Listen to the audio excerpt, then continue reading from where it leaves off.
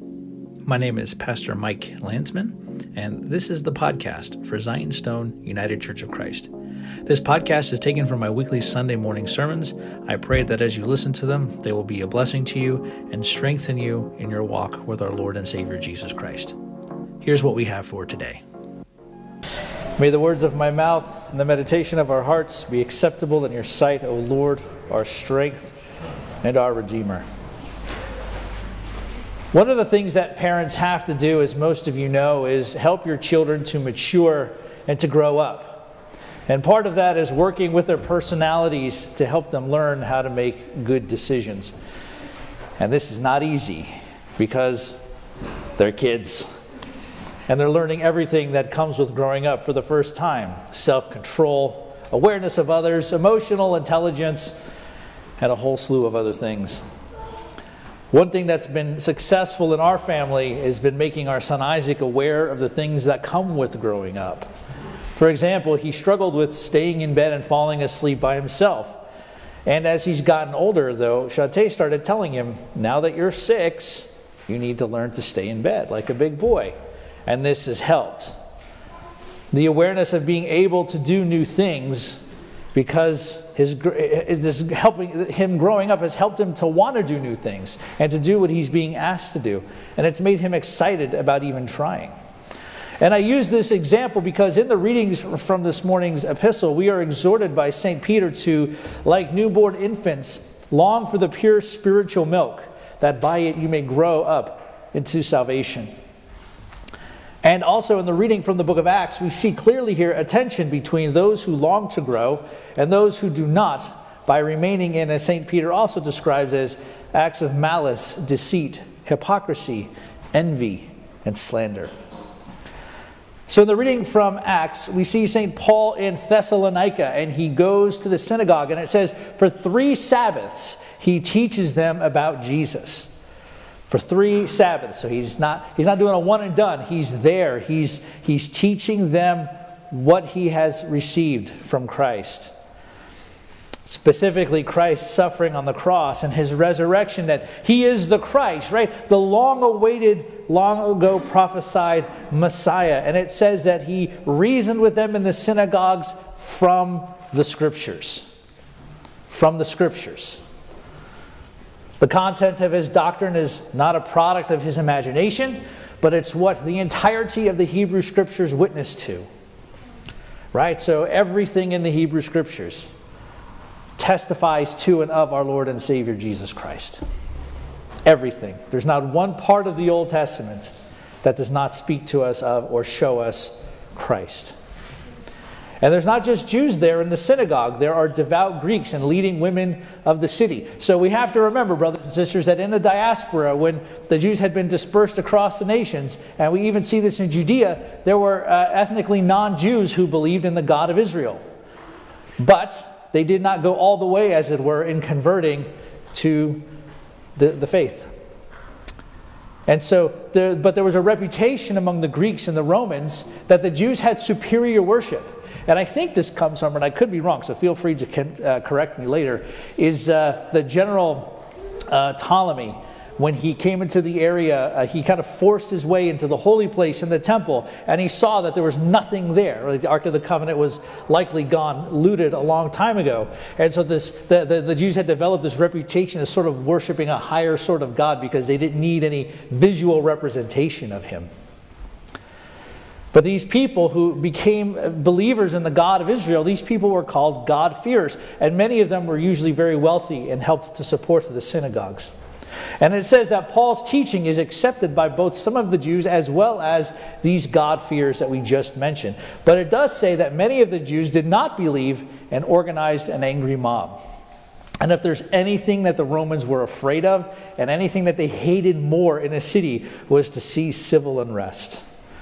They usually would put that down pretty quickly and pretty brutally if it was not controlled by the local governors. And they attacked the house of a man named Jason, right? So it could be where Paul was staying, or it could be where they're also having Christian worship. And they drag Jason and some of the believers to the authorities, and then they make the claim, right? They're preaching that there is another king, Jesus, and there's a thing that the Romans also hated was also treason. The Romans did not like that. So after Jason paid them off, they released them and they sent Paul and Silas over to a city called Berea. Paul in Thessalonica, now we see Paul in Berea. So after Paul and Silas, they arrive in Berea, what do?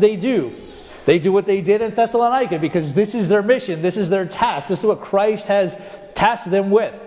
Go into the world and preach the gospel, making disciples of all nations, baptizing them in the name of the Father, the Son, and the Holy Spirit, teaching them to do all the things that I have commanded you.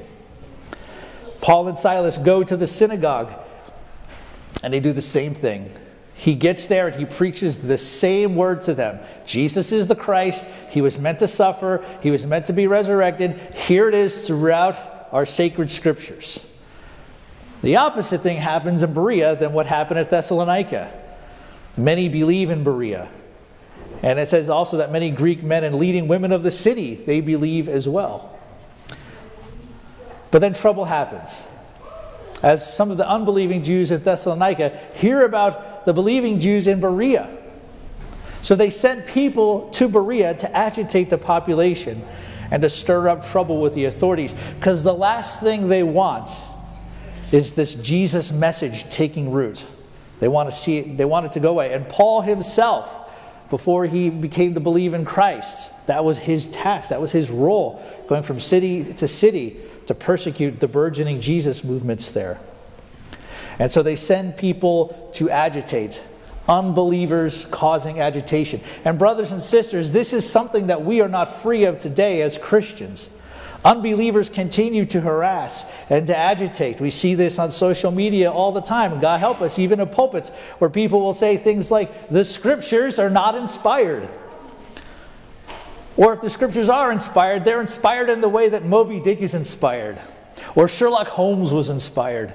Or take your pick, your favorite work of Shakespeare, like Romeo and Juliet is inspired. The scriptures are inspired in that way. It's not God's word to us. And the Old Testament scriptures don't actually speak of Jesus. This is just something that the Christians read back into the text later on to justify this new theology that they just sort of came up with on their own. Unfortunately, we are not free of such agitation in our own day and in our own time. The difference between the believers in Berea and the unbelievers in Thessalonica, that, well, they both heard the same message, right? They both heard the same message. And the agitators respond is that message that has turned the world upside down has come here. This message that Jesus is both Lord and Christ. That he's the anointed one, sent to redeem his people. And by the way, he's also God and the ruler of all things. Here's the difference between the two. We see in Acts 17, now these Jews were more noble than those in Thessalonica. They received the word with all eagerness, examining the scriptures daily to see if these things were so. So remember, Paul comes to both cities, to both groups of synagogues, and he reasons with them from the scriptures. So we see here the Jews of Berea are longing for the pure spiritual milk, as we heard read from the epistle of 1 Peter earlier, to help them grow up into salvation. And we know this because when they heard the scriptures explained, they themselves then turned to examine the scriptures daily. They didn't just take what Paul said at face value. They dove into the scriptures because they were longing to grow up into salvation. Because that's what the Messiah is bringing, and that's the role and the task of the Messiah, is to bring salvation. They heard the message of forgiveness and justification, all the good stuff that comes with being a Christian, right? They heard it and received it, and then examined the scriptures to see if these things were so. But the Jews in Thessalonica did the opposite. Even though they heard Jesus taught and explained and shown in their own scriptures, they did not search them themselves. Instead, they agitated and organized a riot to protest. Because they're not interested in growing up into salvation. Because they have not put away malice and deceit and hypocrisy and envy and slander. All of those on full display, by the way, in what they did to Paul and the other believers there in Thessalonica. Spiritually blinded by their own reticence, by their own belief in their own superiority, they miss the gospel message of Jesus Christ that transforms the hearts of those who receive it, but also hardens the hearts of those who resist. And brothers and sisters, this spiritual milk that helps us grow up into salvation is contained in the Scriptures and contained in the teaching of the apostles as handed down to the church throughout time. And this spiritual milk, we can go to the Scriptures and see and learn and hear them proclaimed to us. How we can learn and grow in Christ. That we can be mature, that we become perfected in Christ, so that we may obtain salvation. Because we must never forget that salvation is not just a one and done thing. I had my baptism, or if you were in a revival meeting, you said the prayer. That's it, one and done, I'm in. Salvation, the New Testament speaks of something that does happen to us in a moment in time. When we come to faith, when we are baptized, when we're at the revival meeting, right? We make a commitment to Jesus, right? We are saved. We are born again. We are born from above, as the Scriptures tell us. But then we also see salvation referred to in the New Testament as something that is ongoing, something that we continually experience daily. And then we also see salvation as something that we will not experience fully until the end, until the return of our Lord. That's the result. The end result of our salvation is the resurrection of the dead, which we await with hopeful anticipation. So brothers and sisters, let us be like the Bereans.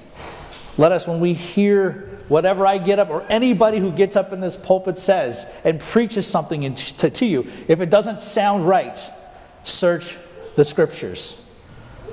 If someone gets up here and says Jesus was just a good teacher, a good man among many good men or many good teachers, search the Scriptures. If somebody gets up here and says the Scriptures are not inspired, that they're just a bunch of ancient writing that doesn't really have any meaning for us today, search the Scriptures. And if anybody teaches stuff like that from this pulpit, please, thank you very much for coming and ask them to leave after being very kind to them. Because once he says we were not a people, but we are now God's people. And this is true of both Jew and Gentile in Christ.